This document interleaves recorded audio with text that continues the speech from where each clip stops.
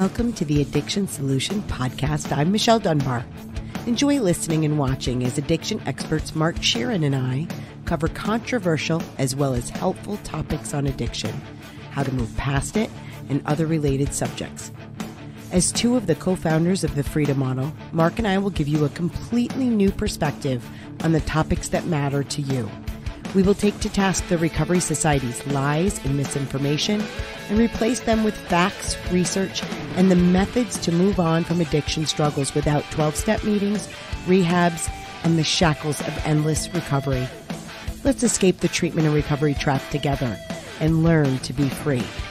Welcome to the truth.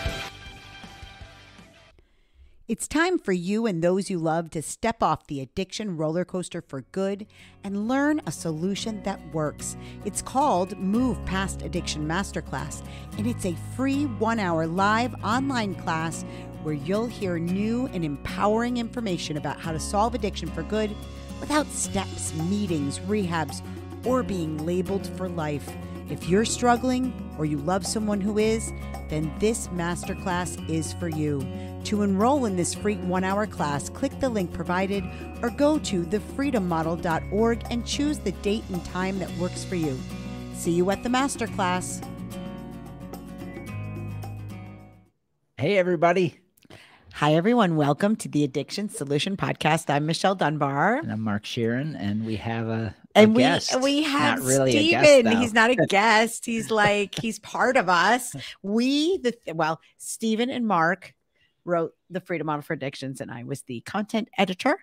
And I wrote, but I took a lot of their book, the Freedom Model for the Family. And we are so excited to be talking with Steven today. But first, we have to do a little housekeeping. Oh, yeah. We have to talk about, I put a little reminder here because I would have forgotten it. Because we forget all the ridiculous.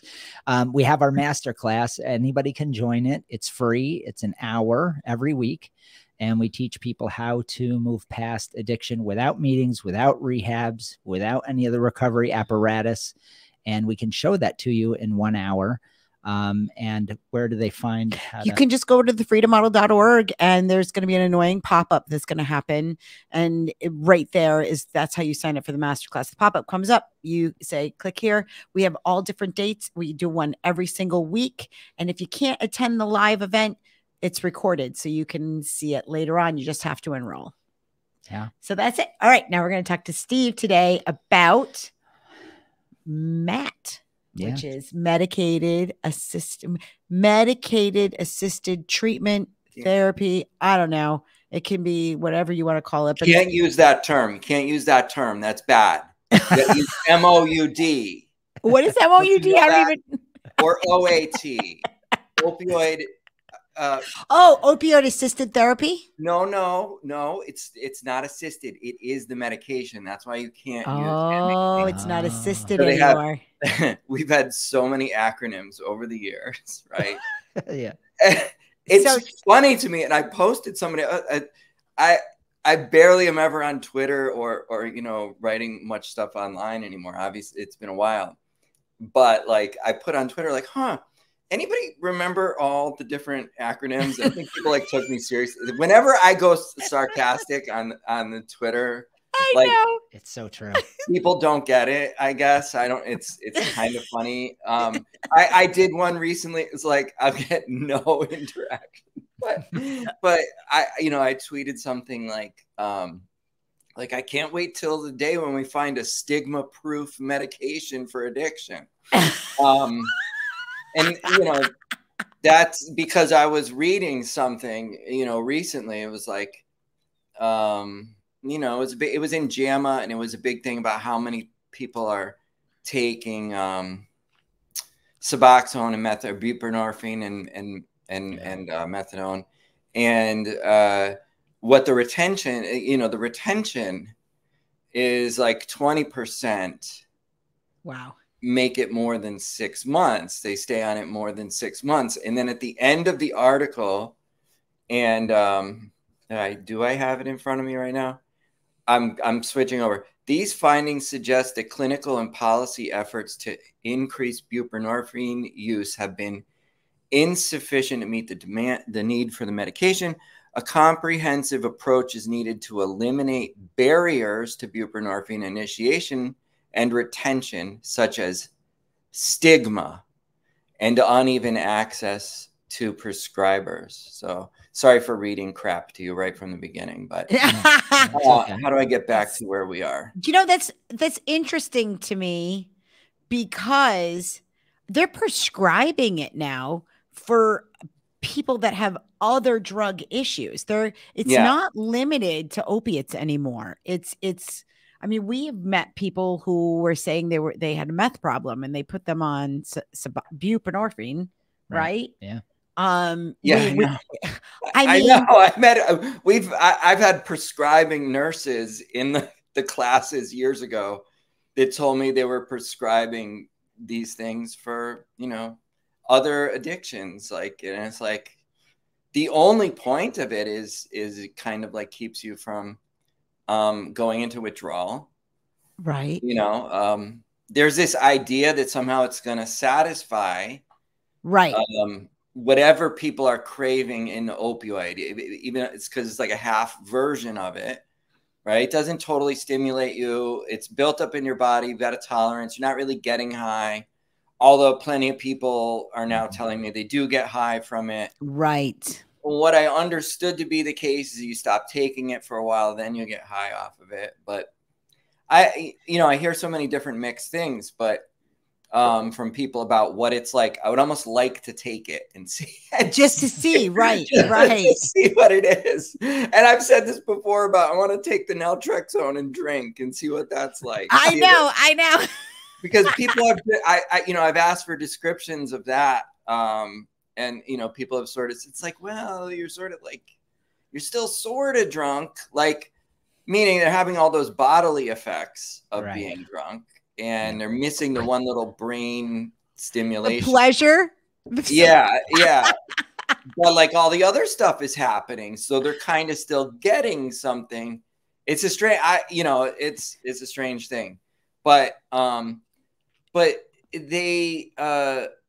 this idea, this is the biggest thing. They just keep going back to stigma. And in that little paragraph I read, it also said something about access to prescribers, because for so many years they would focus on there's only this many prescribers, right?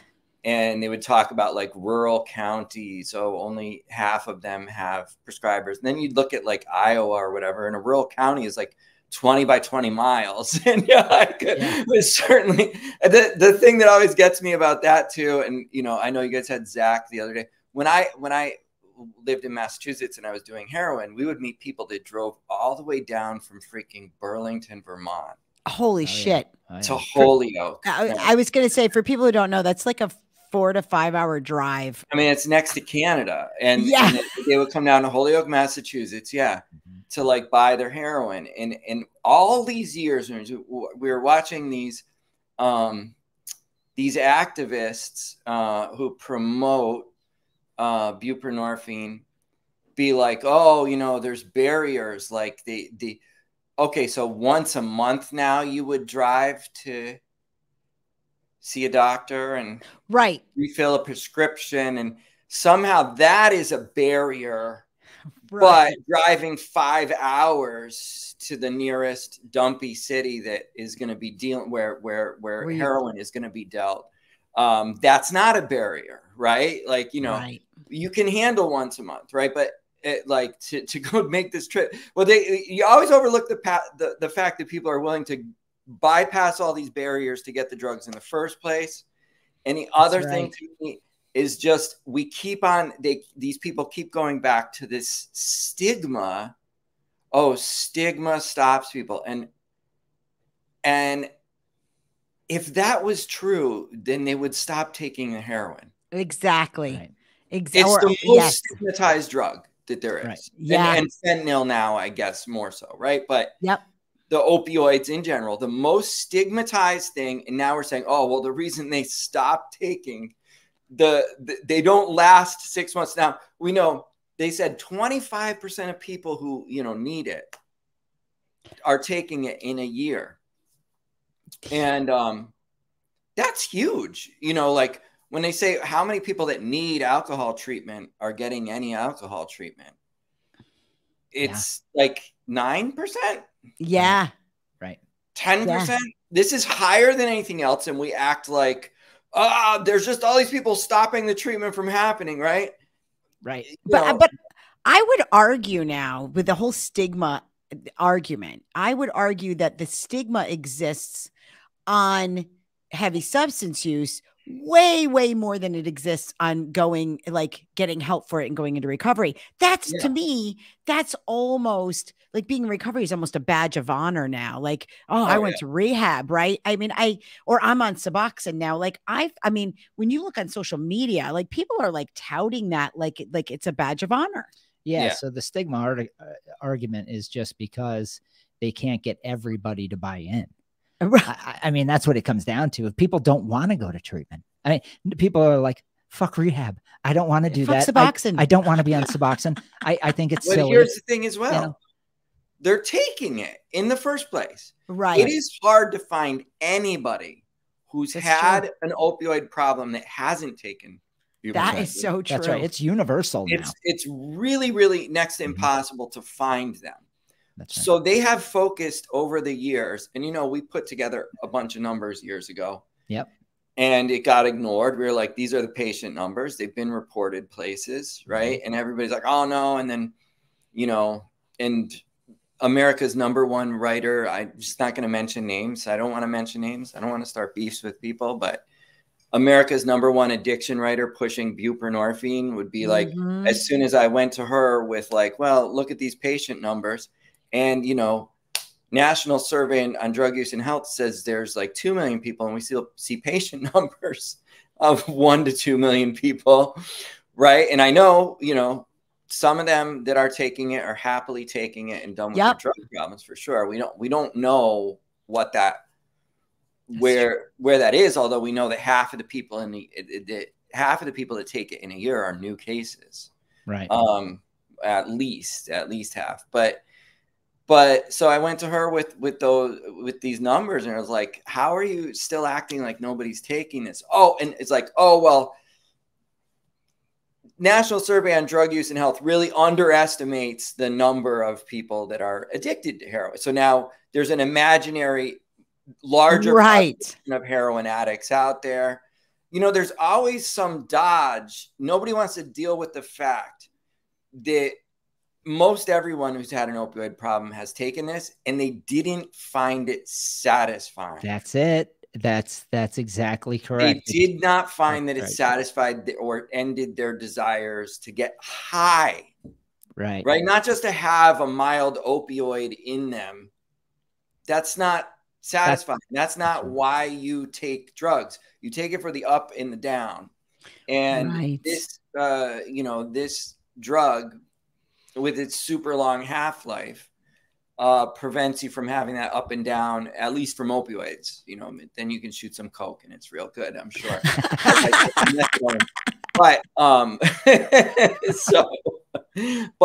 But stigma is the ultimate boogie monster. Because how can you measure, you can't really measure the effects of stigma, and they keep going back to that. But very simple thing, if stigma worked, they would stop taking the heroin. Yeah. So you and I were talking years ago, Steve, and this whole thing came up, and we were talking about it. And I remember saying to you, I don't even, it literally was hard for me to understand the stigma thing. I was like, I think they're making this up, because it's not, because my whole life, all I do is work with active users. Since I was 7. Yep. Right. I've been around drug users my whole life. Every day. And I'm like, I don't even know what they're talking about. So maybe these researchers are finding this unknown population out there that's complaining about all this stuff. Really, what I see them complaining about is, I take the stuff and I can't get high, and I'm freaking out. So I stop taking it so I can get high. And it's so and it's supposed to make me not want to get high. It's supposed to get rid of my cravings, because they conflate the body, what happens in your physical being, with what your motives are and your beliefs are, and the value you see in the interpretation of the drug experience. So they conflate these things and they don't understand it. Or maybe they understand. If they understand what I'm talking about here, then it would be diabolical. I would have to say that there's, but I don't think they are diabolical. No, I don't either. I think they are so one-dimensional on the body, and they conflate it all to your biochemistry runs you. And they can't see past that. It's a huge blind spot. And it's 100 years old, this blind spot. It's a massive blind spot. Yeah. Well, and there was a story, I think I saw it. Did I see it on the news this morning or last evening, where it's just come out now? The numbers have come out that overdose rates were up like significant percentage from 2020 to 2021. Because, they just come out with those numbers now. Big. Yeah. And I thought, really? It was last night because Bob and I were watching the television. I'm like, I should have pulled it. It was just on the mainstream news. And I'll have to pull it and see, but I'm like, how is that possible? How is it possible? Yeah, because there's so much Suboxone. There's so many people going to treatment now, and there's so much Suboxone being handed out, that how are more people overdosing today than were last year and the year before that and the year before that and the year before that? Yeah. Yeah, I know. Isn't this what we're supposed to be? Isn't this what this is supposed to be? It was supposed to be if we were anything like France, right? Yeah. What France did, they got everybody on buprenorphine. Then we would cut our overdoses in half. And instead they've doubled and doubled again. And doubled again. We have been, nobody wants to, I used to see that along with, it's the gold standard of, opioid treatment, whatever these stock phrases, they're walking around saying them like robots, And, so Steve, what would you say is the difference between France and here, in your opinion? Like, why did it work then, there, and here? I don't know. That's tough. So I have an idea. I have an idea. He set you up because he wanted to answer. Which is great. I think it's because the idea of heroin. First of all, heroin's an interesting drug. It's different than alcohol, for example, because it has pain relieving qualities. Oh, sure does. Physical pain relieving qualities. Sure. And so alcohol has mild anesthetic value, coupled with just feeling like dog shit, right? It just beats the snot out of your body because it's so poisonous. But heroin doesn't have that. So it's very easy with heroin to conflate, from a drug experience angle, the physical relieving of physical pain with the idea that it's relieving my your emotional pain. Right. The warm blanket, as Gabor always talks about. Real bullshit, right? So heavy duty marketing that way. I don't think they see it that way in Europe. Not to the same degree by any stretch. So maybe they don't romanticize it as much. You're saying? That's right. I think the social factors are different in those countries. Because that's the only way. Now, I don't know that for certain. I'm talking out my ass a bit here, but I know that in America, we have a real overblown view of drugs as this emotional elixir to a much greater degree than they do in Europe. Now, part of that, I believe, is because big pharma is involved in the way they market and the marketing is different. The marketing laws in Europe are way different. So they don't have the opportunity to build the drug up to this almost mythical spiritual experience. And here in America, they build the drug up and then they build the Suboxone up as its counterpart, right? It's counteracting. We built the entire idea of drugs needed for emotions, right? They haven't had that kind of like antidepressant marketing and all of that there. Same way, right? That's right. That is true. That's right. That would be a theory that I would throw out there. I don't know that for certain, but I absolutely believe it. I absolutely believe that's an operation here. Like, why have we had? Because I agree. It follows along. I'm not the first person to say this. We wouldn't be the first person to say it. But like with Prozac and like whatever, as these things come out and the idea becomes more mainstream that if there's a problem with your emotions, you need a drug for it. So like, they might be advertising that for Prozac, but it enters the consciousness as like maybe the heroin really helps with that too. You know, even though that's already an idea in existence, you're not talking about like a whole embracing of like, you got an emotional problem, you need a drug. Right? That's right. That's right. Well, and it's growing.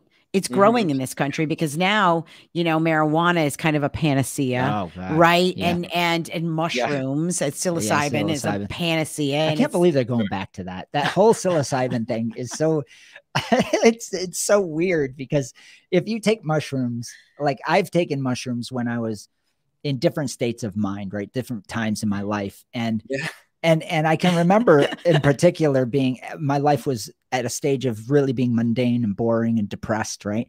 And I took a whole shit ton of mushrooms and I wasn't high. All of a sudden I realized, oh my God, I just feel totally fucking whacked. I can't think straight.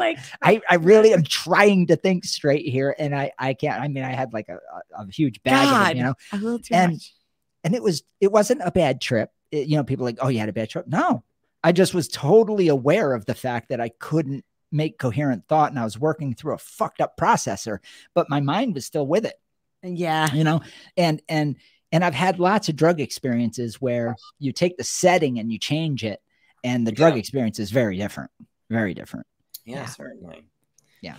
So I think, but on this France thing, why did it work there? And it had, because like, if you're honest at all, I just want to say this, like, I think we've seen some of this rhetoric disappear, but they're sticking back to like the stigma thing. Yeah. It always goes back. But you used to see it all the time. France did this. If we even did a fraction of that, we would cut our overdoses by half. They said that again and again and again. Now, and we have done it. If you're honest, if you're anybody that looks at any of the data at all, and you're honest, we have done what France did. And we did not get the same results. We've got opposite results. Yep. Now, the fentanyl's coming in, and it wasn't coming in when we're comparing to France. So that's a difference, right? Yep. But regardless, there's some third factor here. And if the third factor is fentanyl, well, guess what? That means this stuff is not working as good against fentanyl as it would against run-of-the-mill heroin.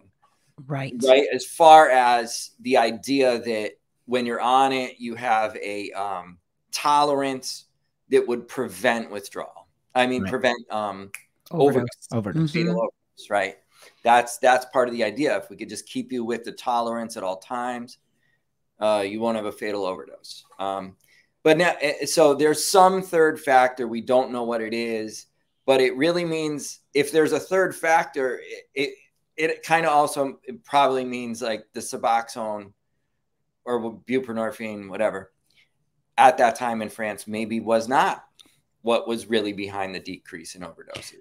Right. Do you know what I mean? Right. Like we don't. Yeah, you don't know. There's multiple variables. Yeah. But now look where we are. So this is always fascinated me. They moved the goalposts. Yep. They say this is the gold standard of treatment for opioid addiction. And then they put a little link. And the link always goes to some studies that show that while people were on buprenorphine or methadone, their overdose rate was half that as when they were not on it, right? And so it's not about, you know, this successfully ending all these other things that we call symptoms of addiction, you know, which is like all of your time is taken up pursuing drugs and, you know, whatever it might be, right? The whole disruptions to your life. You're not living a life that you really totally would ideally want to live, right? Whatever. Right. Problematic use, right? It's not about getting over that. Right. It's about it now becomes about just not dying. Yes. Right. That's and they say this is a successful addiction treatment when in fact what they're really saying, and we can argue whether the evidence really shows this or not, but let's just say that it does show that while, you know, taking it makes you half as likely to die of an overdose. Then we're not proving anything about addiction. We're proving something about what's the word? It's overdose prophylactic.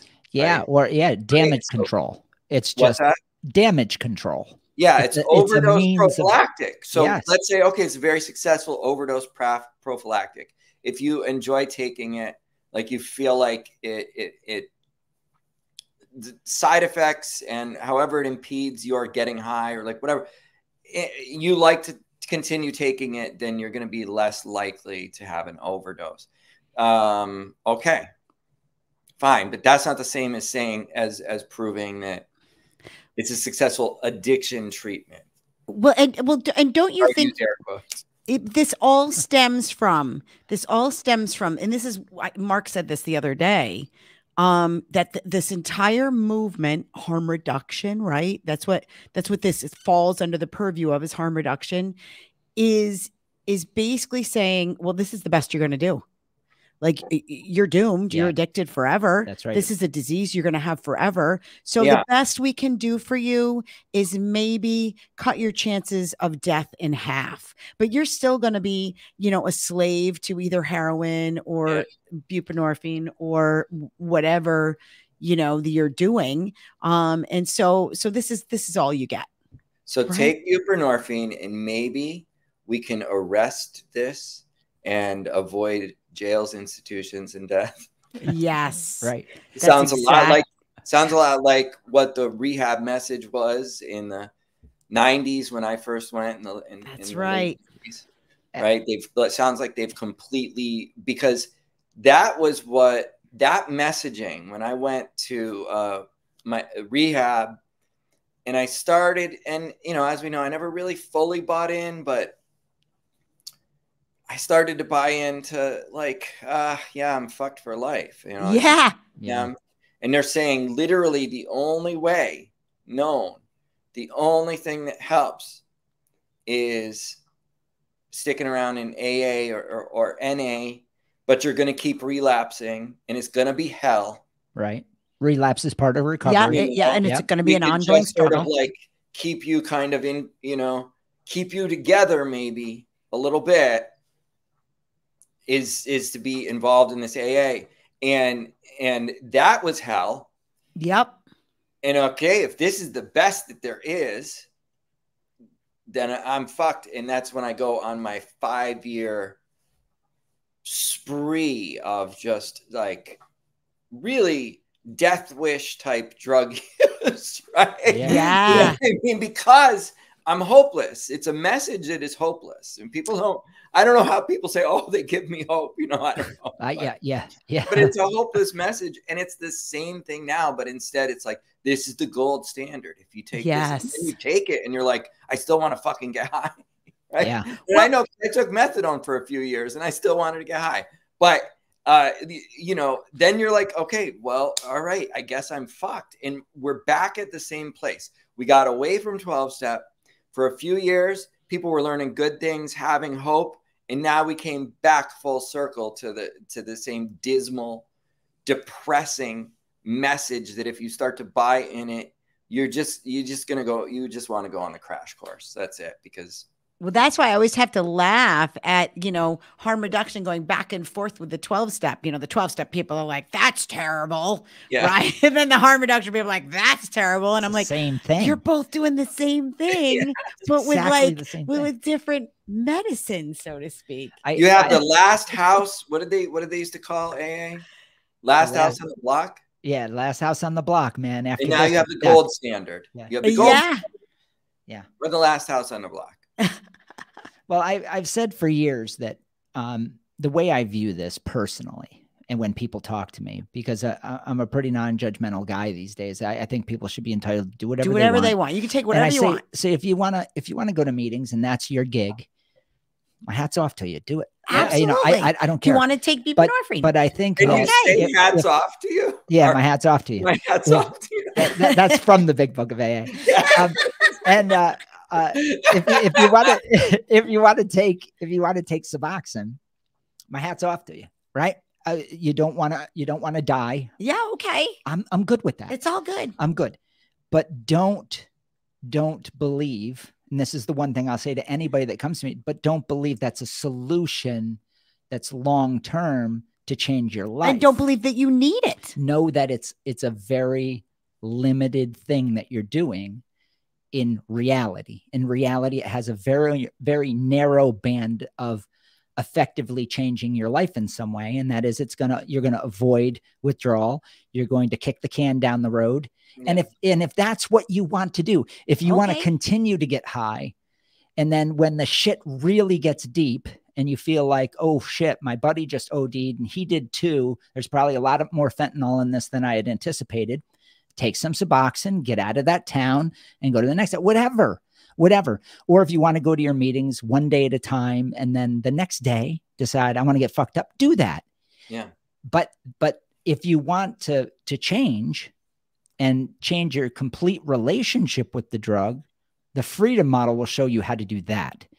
Drugs can't save you from drugs because none of it is mindful. None of the drugs don't have a mind of their own. They're not going to change you. They're not going to change your mind for you. Just like heroin doesn't change your mind for you. Alcohol doesn't change your mind for you. Yeah. And certainly Suboxone can't either. You know, I'm saying this, I know you all agree, but I'm saying this for the audience. And I think this path is so sad to me that we've gone, like we were talking the other day, full circle, right back to the best you can do is take Suboxone equals best you can do is go to your meetings, live in sober living, you know, best you can do is go to rehab for 30 days, then get a support network, you know, and all this best you can do bullshit. The best you can do is change your mind about your relationship with your drug and be free. Yeah. Did you know that's an option? Exactly. And that's where, you know, I know that there are people that do that while taking methadone or Suboxone. I do too. Mm-hmm. And that just comes in recognizing the proper, here's what this thing does. It's going to keep you from going into withdrawal. Yep. Now you stop the madness. Mm-hmm. Now go discover what you have to discover in life. But it's easy to, but like people might cut off that part, or they stay with the 12-step type counseling in the meantime. They stay with some other victimhood type counseling. They stay with romanticizing the drug, or, you know, keeping the drug on a pedestal, even if it's like they go in there, fuck heroin, you know, and it's just like, you know, it's like it did this to me, you know, like that. You gotta take that. All right, you know, right now you stop the withdrawal from happening. Now, what discoveries do you need to make in life? And I think, and it's weird because we started out talking about, they got rid of MAT as a term. Like, that's not kosher. Like, I don't know if they got rid of it totally, right? But it's not kosher for a long time now. Because it's assisted therapy. No, it's just the medication. So they've thrown water on the idea that there's something more to addiction than just withdrawal. We've gotten to this immature place where we think it's just almost the withdrawal. Right. And that's just something that strengthens your problem. It makes it a little bit harder, because it's tough to be clear-headed while you're going through withdrawal, right? When you're sick, when you're physically ill. When you're physically ill, and this thing will take that away in seconds. It's hard. It's hard to be like, oh yeah, let me go through this, right? Now that's a tough decision to make, but it's a decision you can make. Yep. But yeah, so let's just go through the acronyms. MAT, that's medication-assisted treatment. MOUD means medications for opioid use disorder. Oh, very good. OAT means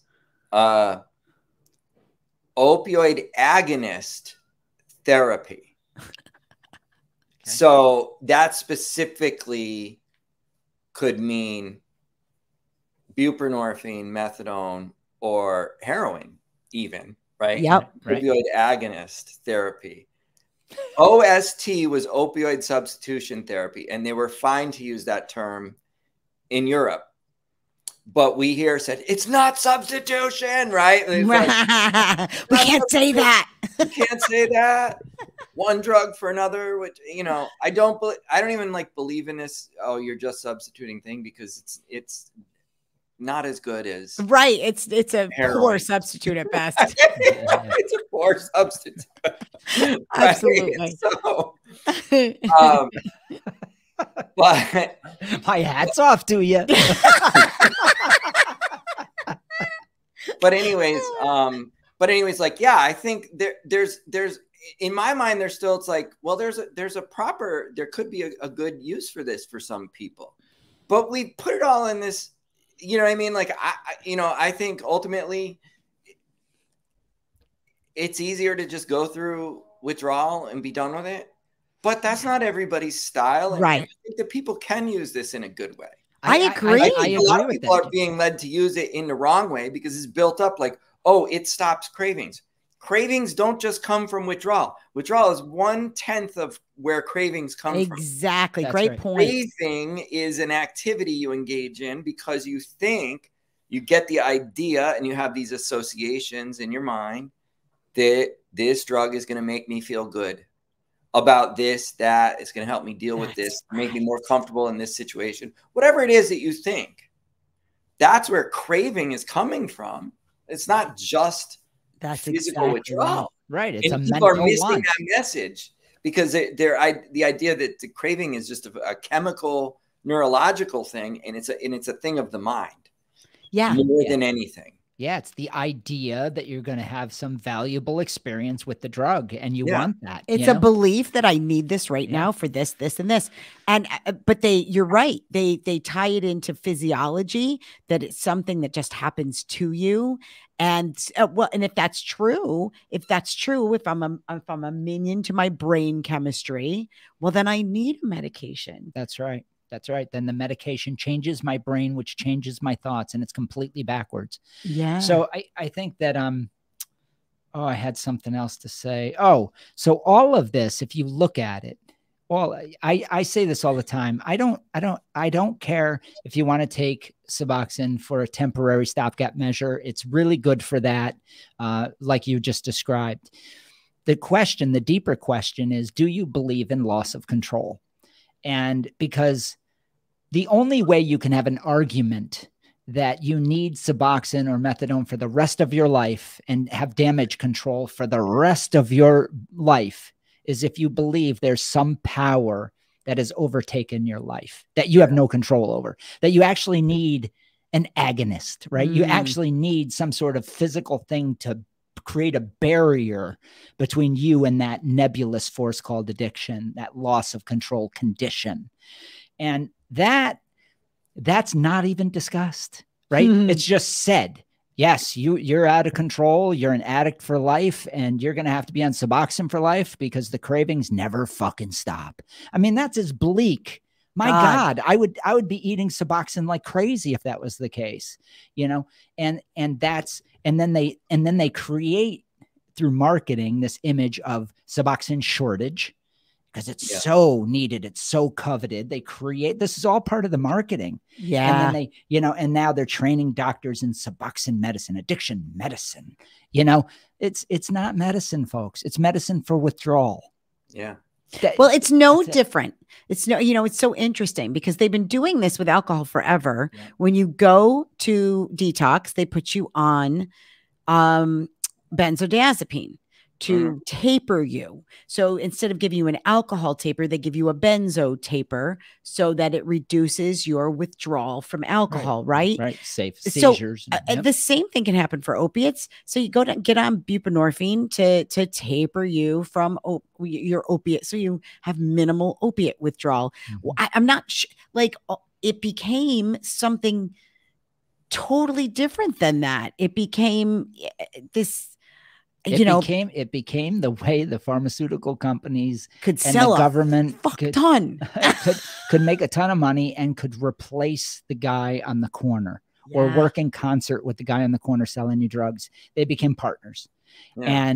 And now you vacillate from one to the other, and everybody's making the money, and everybody's in this lie shell game you know, but it's all predicated. You have to believe, the customer has to believe that they are powerless first, because if they don't believe that, they can't be a long-term customer.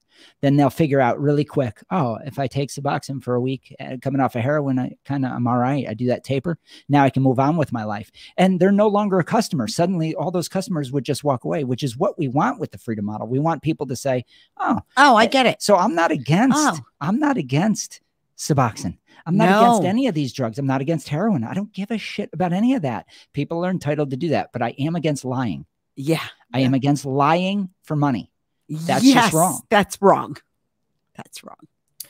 You know, it's also, you know, it's just like there's people promoting this. They think they're being like seriously scientific. I know. And enlightened. You know, like they really think, you know, oh, well, this is just hands down like the science. But then they go to a mythical boogeyman like stigma when the science isn't proving true. That's right. What worked over there then is not working here now. Oh, maybe we need to analyze what really worked over there. Or maybe we need to analyze why are people half as likely to die while they are on these drugs versus when they are not. Because that's what most of the comparison is. Some of it is against people who have gone to a rehab and gotten out without taking it at all. But most of it is comparing their time on and their time off. And in your time off, you're twice as likely to die than in your time on. And there's a very simple thing, which is to say, like, maybe there's a correlation here, which is like, when you're really dying to get high because you haven't solved the problem, you stop taking methadone, you stop taking buprenorphine. Yep. You go and you get a little more reckless and you die. And and your tolerance is down, like, right? you know, maybe that's a bigger part of this, but you can't deny that pharmacologically, yes, having this, having this tolerance will decrease your chances of dying. Which is going to be good for some people at some stages of like, well, you at least take this. Right. Okay. Yeah. You know, but as far as saying like gold standard of treatment for the addiction, if these people were really science-based, they would look at over 90% of people get over their, addictions. And we know that they stay over them, even though people have hiccups along the way and whatever happens, they have a few false starts. They don't entirely get it. They go back. They eventually learn and they get over their problem. But like they eventually get over their problems permanently, and they don't have to continue doing some kind of treatment. Right. You know, and they're not in recovery. This is starting to be recognized more, like that they don't identify with this recovery thing.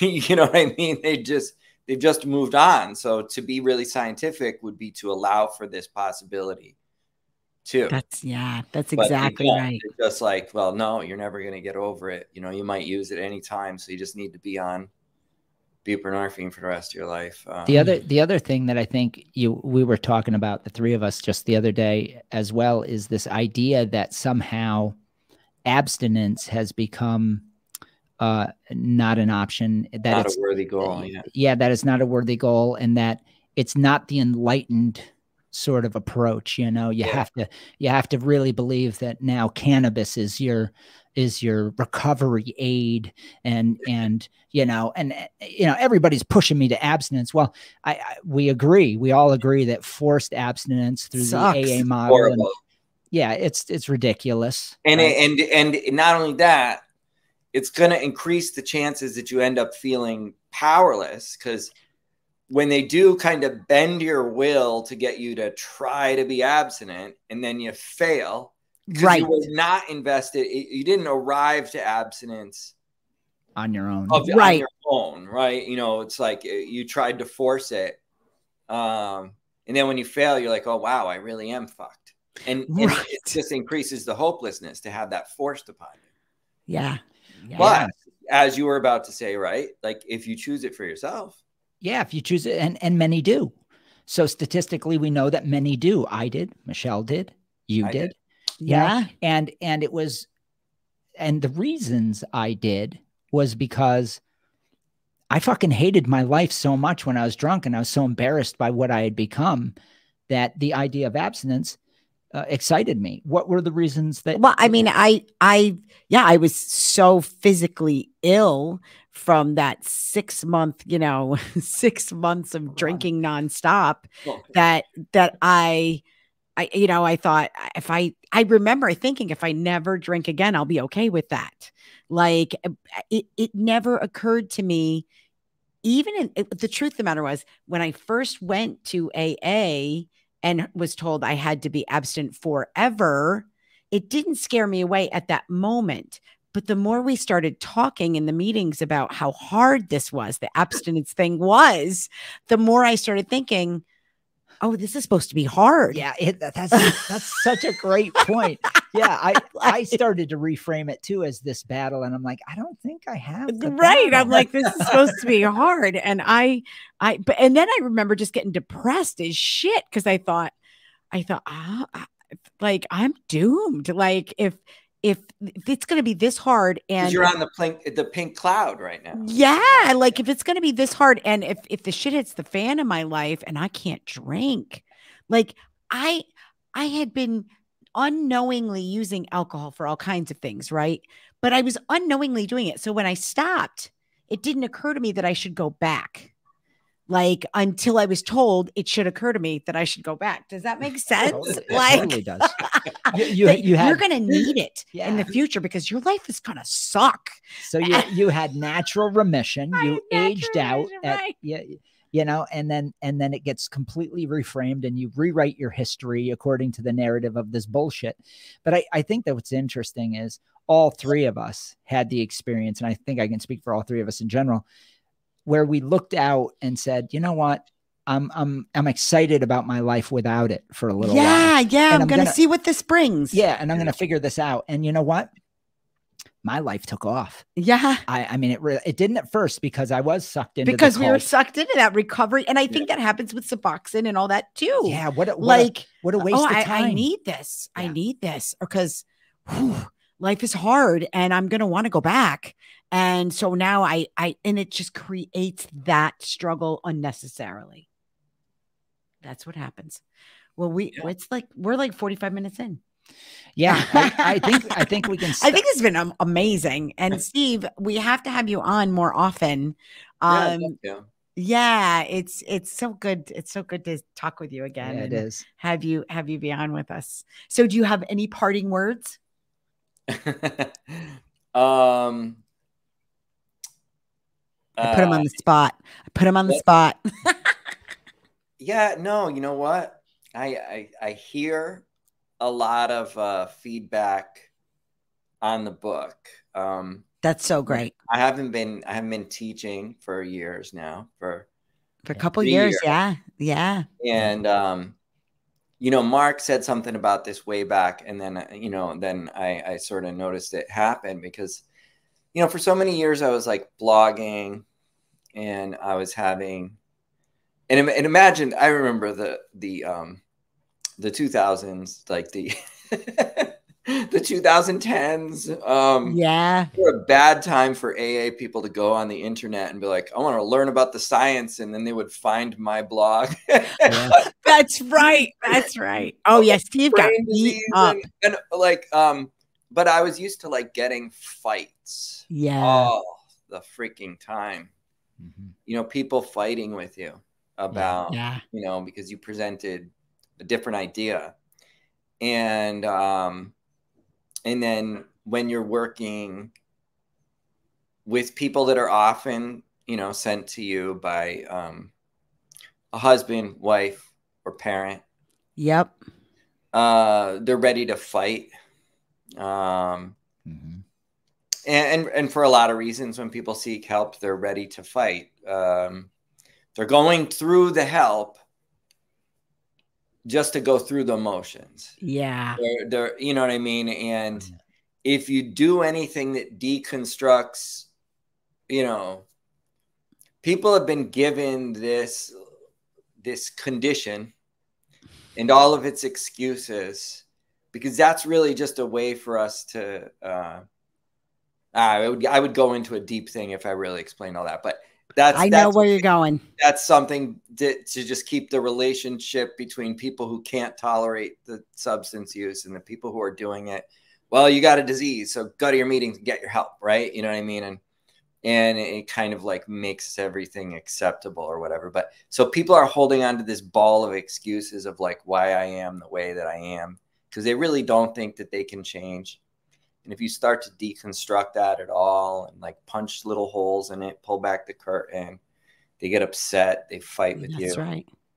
And they're more, they're more likely to do that in the sort of rehab type situation and like whatever. But I was used to getting a lot of fights, and now I've been teaching for a few years. I haven't been blogging. And I just get feedback. I get positive feedback. That's so great. I've had a lot of people in recent times say that they gave the book to somebody. And I've heard like this exact phrase. I realized I didn't have to.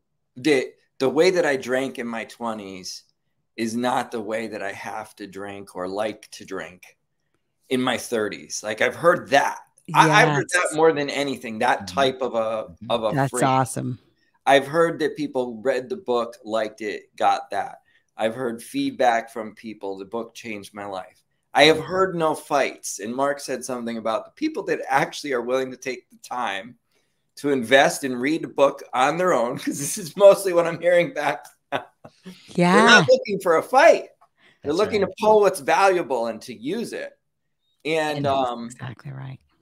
And I'm getting a lot of that. And it's I'm so really glad. a beautiful thing. And if I wrote, but I don't know, I don't, I don't know if we should do this or whatever, but if we like wrote a second edition, right? Like, or a new edition of this, right? Yeah. I would have to seriously rethink like the way I went in, and that we went in, we tackled like every argument that we constantly. I know. Laborious to the readers that are not looking for a fight. And you know what I mean? I don't know, like if we need to write something that's more for the people that are not looking for a fight, but I don't know. So my parting words would be like, if you're interested in this, stop looking for a fight. But that's not right, because if you have serious questions, that's not a fight. Yeah. But, I don't know. Like you brought something up earlier too. You're right. There's a certain portion of deconstructing the addiction side of it. People feel like there's a fight, but we don't get much of a fight on that part anymore. Where the fight is for us with a lot of our readers, and like our group has grown, the Facebook group has grown, and our followers and all social media and everything, where the fight really is when they want to hang on to the magic. That that too. Yeah. It was really Steven's, section was debunking the magic of the substances themselves. And that's genius. I'm just giving Steve props here. That changed everything. It pulled together so many of my ideas and your ideas, and it gave it so much teeth. Yeah. It's really been, because I think we all naturally got to a point where drugs were less meaningful to us, where we realized like, it doesn't do all that shit. Right. Yeah. Right. That for me was I couldn't figure out why it was easy for me. Because if I really looked back at it, staying abstinent all these years was not a struggle, even a little bit. Right. And I'm like, why was that? Now, part of it was I knew I wasn't powerless, but that was the other part. The other part was, even when life got totally shitty, which it does for everybody, there was no allure back to alcohol or drugs, because I can remember thinking, I wish there was a pill. I wish it could be that easy where I wouldn't have to deal with these emotions. But I knew that there wasn't. And until you articulated it, I didn't understand. I think that Steve, you also bring up, I think that we are going to write a second edition, because I'm going to start writing here. We've been writing. We've wrote a ton of shit. Yeah. And the way this works for the audience is I'm not a good technical writer. I'm a good outdoor writer. and ideas. Ideas. You're the big idea guy. So I'm not the best at, and Steve cleans it up and interprets. He always says, detail guy. He always says, Mark, this isn't what you're trying to say. This is what you're trying to say. I'm like, yes, that's it. And then he brings in all the research. It's really a remarkable process. It's amazing. And one of the things that we've discovered over the last probably 4 years, even when you were still working with us, is this idea of a binge construct. I think that, so you just were talking about how we have a lot of the fight in the book, meaning the deconstructing of mythology that people want to hang on to is hard for them. And so there is a push and pull in the learning process, right? But I think that I just did a quick blog on the 3 levels of indoctrination that people have. And the only reason I think the book is at all palatable for the average dude who hasn't been through the treatment mill is because the Western cultural indoctrination is deep without ever having to be in the recovery society. Sure. I think you're getting bombarded with addiction mythology constantly, and it fucks people's lives, right? Yeah. And then there's another level, and then I go through where we were, which was heavy duty indoctrination in AA and familial indoctrination, rehab and treatment. And rehab. So there's these different levels that people go through. I think our book addresses all of them, but the great challenge was we had to deal with the 3rd level of indoctrination because those are the people that are the closest to being killed by it. So we had to start from somebody who is deeply, deeply lost, like I was. It took me 12 years to walk out of the cult of Alcoholics Anonymous and the Recovery Society. And it took all of us many decades really combined, right? But then how do we articulate for the guy or gal who isn't there, right? And that's a different topic. And I think the 2nd edition, I'm going to throw it out there for the audience, is going to address that in a way, in a style of writing that we're going to go through examples of people's binges. And because I have 26,000 of them in my head from teaching 26,000 people. Okay. So there's absolute patterns that are repeated almost endlessly. And there's different levels of binging. And there's everything from the person who drinks, me and Michelle were talking about this, people that drink in their garage. There's a point to all this. there's a guy that drinks in his garage occasionally on the weekends and his wife doesn't like it. And he's got a 1st level indoctrination and it causes problems. But then you have the guy or gal who sits in a hotel for 4 days or 2 weeks, drinks themselves into complete oblivion and lives in their head in a fevered, miserable place. And they damn near kill themselves. They end up in detox and they repeat this over and over annually or monthly or even every few weeks, and they're dying. So, and then there's every stage in between, but they all share something really remarkable. And that is a pattern of fantasy, a pattern of believing in mythology, a certain level of mythology. So what we're going to do in the 2nd edition is take the binge construct and do it in the context of different levels of indoctrination. And then we're going to show and give examples and why people do what they do. Now, we've been experimenting with this with people in our masterclass, people in our online program, people that come up and drive up and still are taught by us in our workshops and our coaching. So Steve is going to be working with me. He doesn't know this. This is happening all right here. He's learning this at the same time everybody else is. but it's really going to build context. It's going to be a lot softer because the deconstructing is very mechanical. But what we're going to do is we're going to give it a lot more context for the people, if that made sense. I hope that made sense. It made sense to me. Yeah. Steven's like, okay. No, I mean, but this is the struggle from the beginning is to communicate what we know, which is what, we know to our core, which is like, there's not this big bad disease out there. That's right. And there is life beyond drugs, and it can actually be better. Right. Yeah, wonderful. And how to communicate that to somebody with all the bullshit they're being fed from about addiction and whatever. There's a million paths to do it. I never would have gotten something finished written if it wasn't working with you. I was trying to write a book for years before we came together again to work, because I just get lost in all the possibilities about how to communicate it, what is most important to communicate, in what order to do it. I know it's overwhelming because you're such a detailed person. And that can be overwhelming. And then and pretty immediately realized within a few months of teaching from the new text, like, oh, I should have took that stuff about drug effects and put it earlier way towards the front. I should have put that loss of control appendix, should have been like chapter 1. Yes. We just start with that. Did it in the run, but I never would have gotten it out to learn that. Exactly. If I wasn't working with you, because you've been doing it for so long, like, we got to communicate something to people. There's going to be no perfect way to do it. Right? Yeah.